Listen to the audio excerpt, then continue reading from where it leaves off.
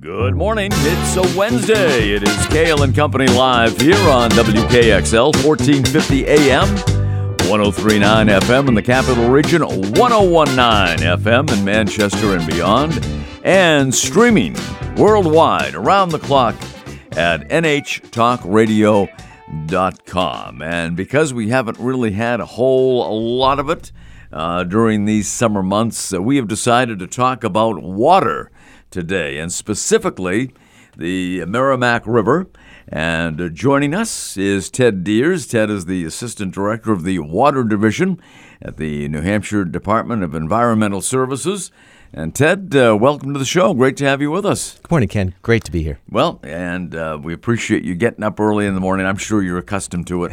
And so, Ted, you told me off the air that your fascination with water began, I should say, in a place that didn't have much of it. Right. Correct? Yeah. Growing up in the dry Southwest, one comes to appreciate green trees and fresh water and cold water, and began sort of a lifelong fascination. And what brought you to New Hampshire? I came to do graduate school in Connecticut, and then gradually worked my way north to New Hampshire. Met my wife, and we've been here since 1990. And you have a particular fascination with the mighty Merrimack River. Absolutely, I've been a part of talking about it, advocating for it, trying to protect it, regulate it for almost 30 years now. And it's been an exciting trip through this little tiny piece of the Merrimack's history. Yeah, and of course it's a great natural resource for New Hampshire. And as we were talking off the air, Manchester, I'm sure, would not have been the mill town that it was back in the day, nor Concord, without the Merrimack River. Absolutely. When you think about the Merrimack, starts out of the Winnipesaukee and the Pemigewasset. Lake Winnipesaukee is Lake Winnipesaukee, so that they could provide water down to the mills in Lowell. That's why they built it. The Boston Company built it. So we run those dams today for power and for enjoyment, and they feed the Merrimack all the way through. And we're not the first people to enjoy this. This river is a place where people have lived for thousands of years. Yeah. We're on borrowed land, I guess. The people who farmed and fished, and were part of this landscape for the very same reasons we love it. Yeah, absolutely so. And so it starts in the Lakes region, Lake Winnipesaukee, and goes into Massachusetts. How far down in Massachusetts does it go? Drops into the ocean at Salisbury and Newburyport, okay. Which is a great little estuary there. Joppa Flats, really cool place. Plum Island, people are familiar with, is a birding mecca. Also tends to be a place that's falling into the ocean these days. But yes, it's a big river, covers almost a quarter of the state with its watershed. So we alluded to the drought conditions that we've had in many parts of the state during this summer of very little rain up until a day or two ago, which probably didn't make too much of an impact anyway, but I guess anything is wanted at this point. So what impact has the drought had on the Merrimack River? Yeah, so one of the things that's really fortunate about the Merrimack is that it is so large and has such a large watershed area. And New Hampshire is a pretty remarkable place, Ken. I know you know that. You've been here for a long time. But we have these interesting weather patterns. It can be very different weather, as a lot of people know, up north versus down south. Mm-hmm. Because of that, the Merrimack tends to stay pretty okay in terms of its water levels, because it's able to feed from lots of different places, some of which are getting more rain, some of which are getting less. So we tend to find that the Merrimack stays pretty steady, which is one of the reasons why more and more communities are being attracted to it for water supply, especially to replace water supplies that have been impacted by contamination in the southern part of the state. So how much water does it supply? What towns are dependent on it? Yeah, so you can look, there's withdrawals all up and down the Merrimack, basically from Concord. Concord doesn't get its water from the Merrimack. It gets it from the Pennacook Reservoir, and sometimes pumps from the Contoocook, which is a tributary to the Merrimack. Mm-hmm. But you see Manchester just put in a new water withdrawal, Hooksett. There's water withdrawals down towards Nashua. So you do see that our population centers tend to be focused around that, and increasingly so in the era of contamination. So obviously, the cleanliness of the water is of utmost importance. Right. You know, it's been interesting. I've done a little research back into the past, looking at water quality. We have water quality data for the Merrimack that goes back into the 30s, and what we see is, because the Merrimack was basically an open sewer, that over time that water quality has gotten cleaner and cleaner and cleaner as we have put in wastewater treatment plants. So today, the water is cleaner than it's been in 50 years. Wow. That is really something, and good to know. Right. Yeah, I'm sure people are somewhat surprised to hear that, but with modern technology, the way that it is, and things that can be done to treat the water, then I guess that shouldn't be too surprising. Right. You know, I think people my age, they remember as little kids their parents telling them not to go into the river. Right. Because Sure. they could get tetanus, they could get other diseases, because it was basically, an open sewer and a lot of industrial waste as well. And not as much these days. No, our problems are much different today. You know, there's a few issues in Manchester, south of Manchester, with sewage releases during very large rainstorms. So that continues to be a problem, this thing called combined sewage overflows. So that's a problem after rainstorms occasionally. And then the new challenges really that we face are what we call non-point source pollution. That is, all of the fertilizers and oils and greases and everything that comes off of the land throughout the watershed. And those are the things that we're tracking, and where water quality is getting worse right now is actually salts. Really? Yeah. All in the ocean? No, it's all of the salts we're putting on our roads. Oh, okay. We're actually able to track trends in the Merrimack River that show that the water quality is actually worsening over the last 20 or 30 years in that particular category, looking at salt. Okay. I thought you were talking about salt water, but no. So what can be done about that? What is being done about that? Yeah, a lot of people concerned about this, and what we're finding is that especially contractors are starting to try to use less salt. Our Department of Transportation, if you've been on 93 South lately, you'll see that they're using brine, a liquid salt, in the winter. These are aspects that can help us reduce salt. Okay. Well, that's good to know. I guess there's only so much you can do, but you're doing your best to combat that salt issue. So how much swimming is actually done in the Merrimack River? Well, I do it a fair bit. Do you? So I don't know about other people, but no, it is highly used as a recreational resource. Yeah. If you go down to the Conservation Center here, the Forest Society's Conservation Center. On Portsmouth Street? Portsmouth Street. Yeah. If you go down on a Saturday afternoon in the summer, you will see dozens and dozens of people either in boats or swimming or kayaking or just, kind of hanging out, kids in the water. It's a phenomenal resource. You go up to the beach in Boscawen, that area, that has a ton of people that recreate there, all up and down the Merrimack. I know a lot of people who swim. I have a friend who does sculling, so rowing. There's rowing clubs all up and down the river. I don't think a lot of people recognize how much use this river gets. And then in the winter, fishing and wildlife are using it a fair bit. Yeah, no doubt about that. And, I see it all the time. Occasionally, I like to go and sit by the Merrimack River behind the Everett Arena in Concord and just sit there and watch the boating that goes on, some of the rowing that takes place. Right. The sculls that are out there. And it's just a fascinating thing to watch, And so it is used a ton, as you pointed out, for recreational purposes. Right, and I think that's one of the things that's really important is that people are rediscovering this. We have an effort to put in a Merrimack River Trail, a greenway. So all of those things together really help people to appreciate this resource we have, and if they appreciate it, they want to protect it, which is really the goal. So what are the plans for the greenway?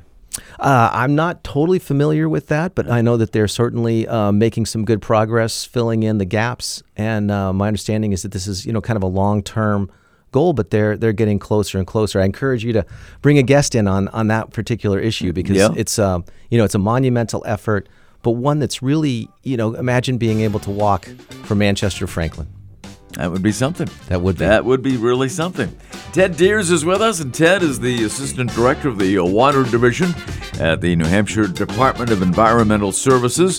And we're talking about the Merrimack River today and how much it has meant to us over the years and will continue to mean to us in the future. And it's getting cleaner by the minute, folks, right? Right, Ted? Is that true? Let's hope so. All right. Ted will be back, and we will continue with Kale and Company after these words here on WKXL, 1450 AM, 103.9 FM in the Capital Region, 101.9 FM in Manchester, and streaming 24 hours a day around the clock at nhtalkradio.com. Stay with us. We'll be right back. Welcome back. It is Kale and Company for a Wednesday. Kind of a strange week. Everybody thought yesterday was Monday and today Tuesday, but no, it's actually a Wednesday. And Ted Deers is with us. Ted is the Assistant Director of the Water Division at the New Hampshire Department of Environmental Services. We talked about drought and how weather conditions are variable throughout the state from the northernmost points to the southern tier. So how has drought impacted the rivers and streams of the Granite State? Yeah, so thanks, Ken. Appreciate it. So where we're at this point is that we've had a drought that started pretty much at the end of June and has continued to intensify throughout the summer. And it really has worked from south to north. So the southern part of the state, especially the seacoast area, was very, very dry very early. And then it's kind of worked its way up through the state. And it's important for people to realize when we talk about drought in New Hampshire, there's a couple of different really important aspects to it. There's a surface water drought, which is what we see. We see it in our lawns. We see it in our rivers, in the streams. And then there's a groundwater drought. And that's the part that we don't see unless your well goes dry. So it's what we've been watching over the course of this year is really those two droughts sort of developing in different areas of the state in different ways. The surface water drought intensified very early on in the summer in the seacoast area, whereas that groundwater drought took a little bit longer and is interesting in that it really magnified itself in the Connecticut River Valley, which is unusual. That's a place that usually has better precipitation. So what we've seen over the course of this summer is this intensification. And so people are asking, well, why are we in drought? Well, we're in drought for two reasons. One reason is that we didn't get the snowpack that we had hoped for. Right. So up in the North Country and some of those areas, the Lakes region, that's really influential over drought is whether or not we get the snowpack and when it melts. An early melt is not good for groundwater and bringing that water into where it needs to be. Then we also have not gotten kind of what we expect during the summer, which is this every week or two, a couple-day rainstorm or a couple inches here and there. We just didn't get that, especially starting in June and then really over the until this last rainstorm. So the North Country still looking pretty good, which is totally different than 2 years ago. Because in 2 years ago, we were also in drought. And actually, for the last 3 summers, we've been in drought. Mm-hmm. And there, the North Country was the hardest hit. Here, it's really the Massachusetts border and the Southeast that's really the most hard hit. And this gets back to this idea of diversity of weather and ecosystems that we have here in our tiny little state, which is pretty amazing for such a small place that we do have that kind of diversity. Have we seen more drought conditions over the last 20 years than we had seen before that? Absolutely, Ken. Since the 1960s, mid-1960s, 65 to 66, we had a super deep drought. That was the deepest ever recorded, sort of in human European memory. And so that is really sort of the benchmark by which we measure. The next really big one we had after that was in 2002, and then 2012, 2016, into 17, and then 2021, and now 22. So you can see this increasing frequency, which is, that's what has been predicted. As temperatures get warmer, that has been predicted that we would get more droughts. We're sort of seeing that. And the idea is, I think now that we're seeing this, we all need to become more resilient. We all need to become more resilient to those droughts. How do we deal with them is really, I think, should be at the forefront of what people are thinking about for water planning. And what is the best way to deal with it? So there's a number of different ways. Certainly on my own lawn, I don't water it. I have a little tiny lawn and then I've landscaped around it. And when I had little kids around, I took them to the park. So that was the way that I kind of dealt with the outside watering. When you think about residential watering, most of the water that we put on, most of the water that we use in the summer is actually being put on our lawns. So we spend all this money to pump it out of the ground, treat it, send it through our pipes, and then we spill it on the ground.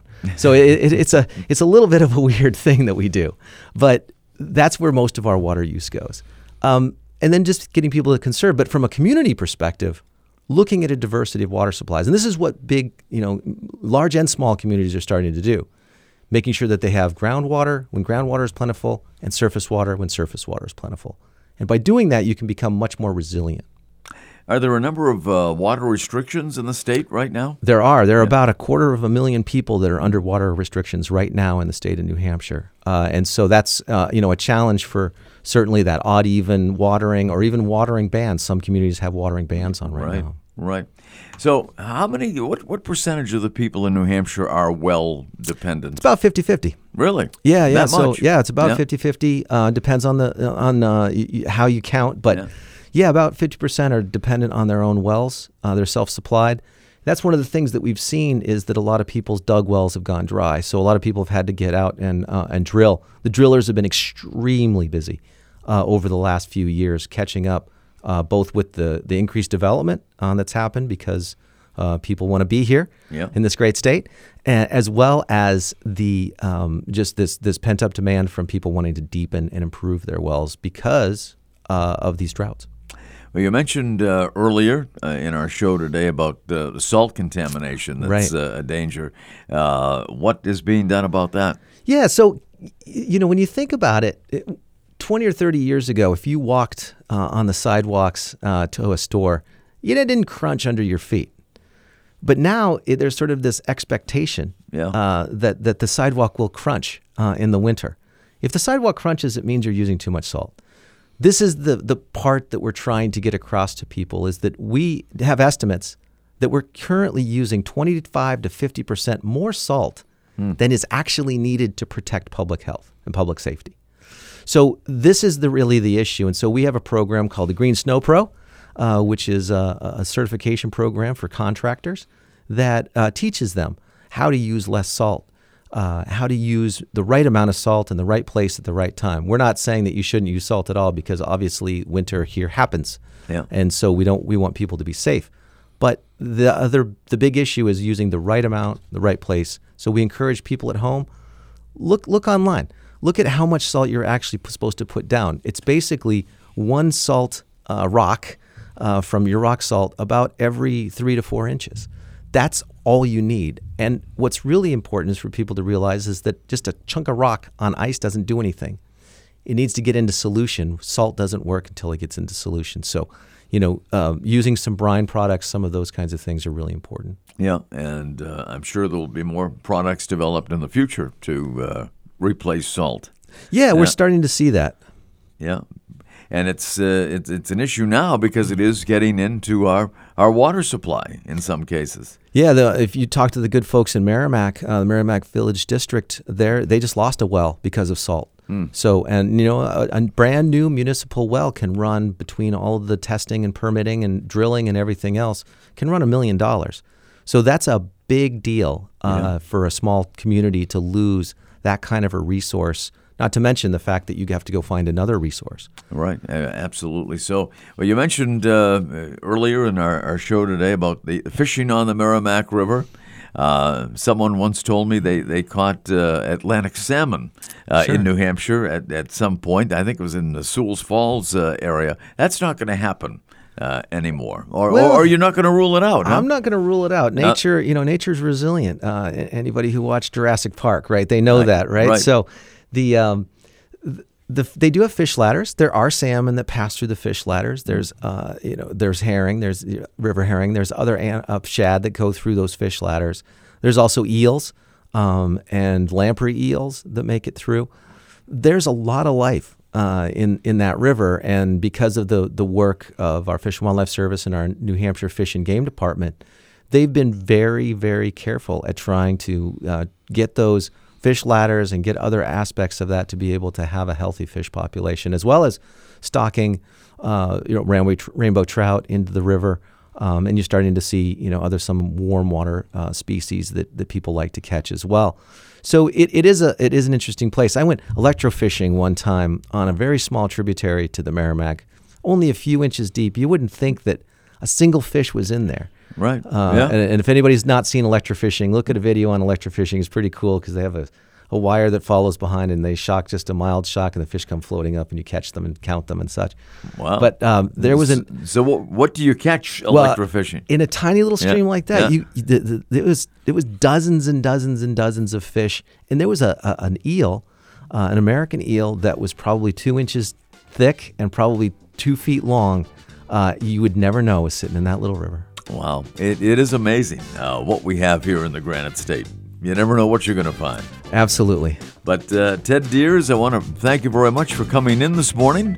And it's been fascinating. It really has. And I know we have some great resources here in New Hampshire. And thanks to you guys at the Department of Environmental Services, you're keeping them as clean as humanly possible. Well, thanks, Ken. It's been a terrific experience to be here with you this morning. Well, thank you so much. Ted Deers, Assistant Director, Water Division at the New Hampshire Department of Environmental Services. We'll have you back for sure and talk more about the mighty Merrimack and other tributaries in the Granite State. Appreciate you being here. Absolutely. Thanks.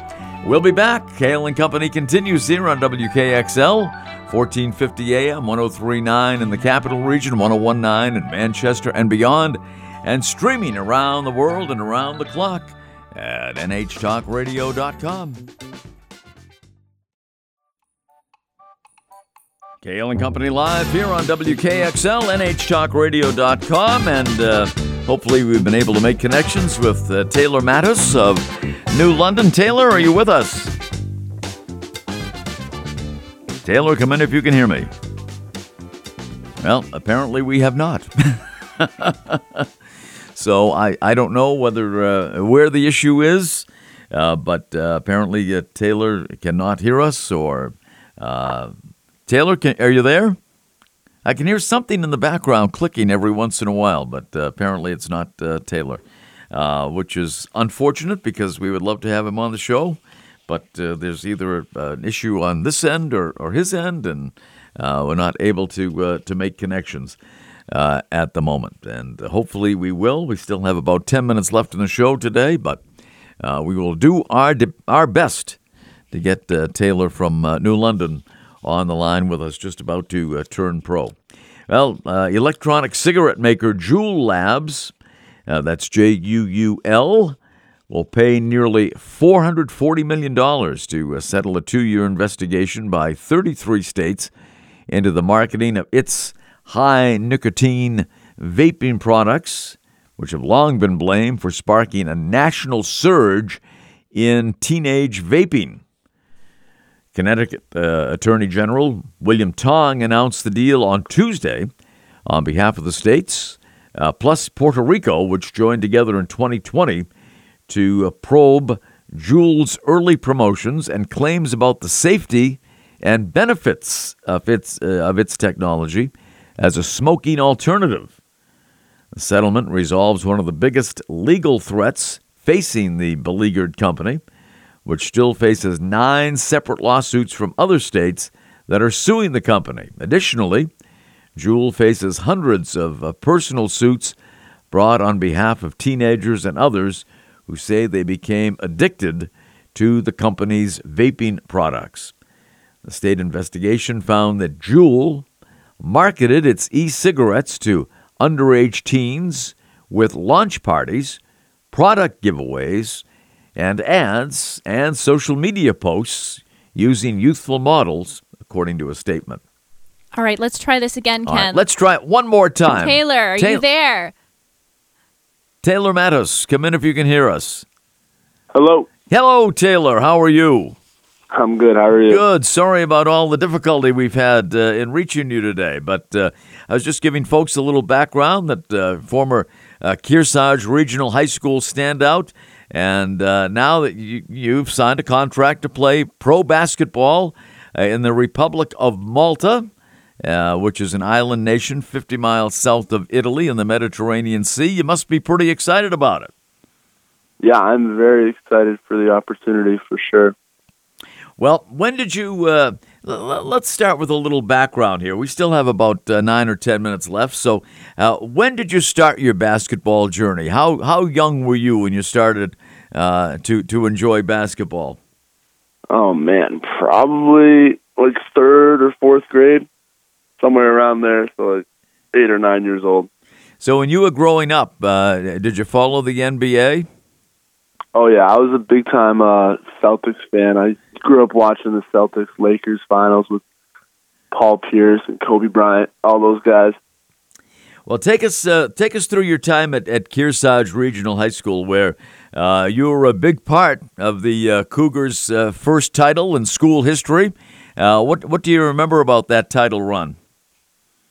Yeah, so I remember ever since I got there as a freshman, I was able to play on varsity for all 4 years, and we were able to change the culture a little bit because I remember as a kid they had a lot of losing seasons. They're kind of just waiting and waiting. But yeah, I remember that was my junior year. Me and my teammates, we had a very successful year. Coach Camp implemented a great system, and we were able to just get hot at the right time and just keep winning, especially around playoff time. Well, I know you were the Division III Player of the Year in 2017, and they moved you up to Division II, and you were the Player of the Year in 2018 as well, Yep. and all of which led you to Bowling Green State University in 2018. And what was your experience like at Bowling Green? My experience at Bowling Green was awesome.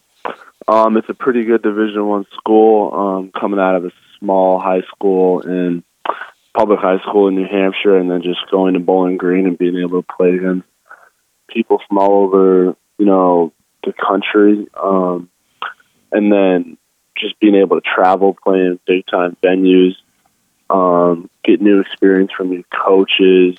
It was overall, it was a really great experience, and definitely helped develop me more as a basketball player.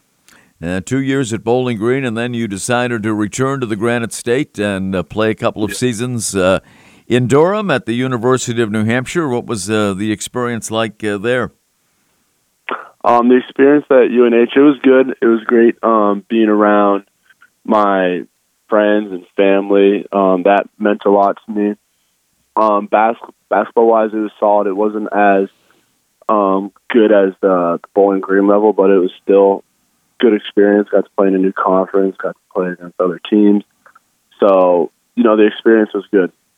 Well, this is very exciting. You have signed a pro contract with a team in Malta. I was talking while we were trying to establish communication with you about, there aren't too many professional basketball players that have made it from New Hampshire. We talked about Duncan Robinson and Matt Bonner, of course. So tell us about how this contract came about with the team in Malta. Yeah, so after this past season, I had a sports agent, a FIBA sports agent, reach out to me, and he said that he saw some potential in me to play in some leagues over there. So I signed with him, and ever since I signed with him, he has been reaching out to teams and coaches from all over Europe mostly, and just trying to find a good fit for me. And then he reached out to the Malta coach, and the Malta coach liked what he had to say about me, and then kind of just took off from there. So what team will you be playing for over in Malta? The team is called Bupa Luxul. and it's in Pembroke, Malta. In Pembroke. Okay, well, we have one of those around here, so it'll be easy to remember, right? Yeah, exactly. Yeah. Too.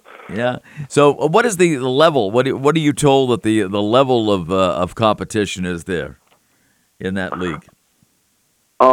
It's not one of the top leagues in Europe, but it's the top league in Malta, and it's a good league to start off as a rookie, because if you prove that you can compete at this level, then you can get another contract in, one of the bigger countries like Germany or Italy or Spain or Greece.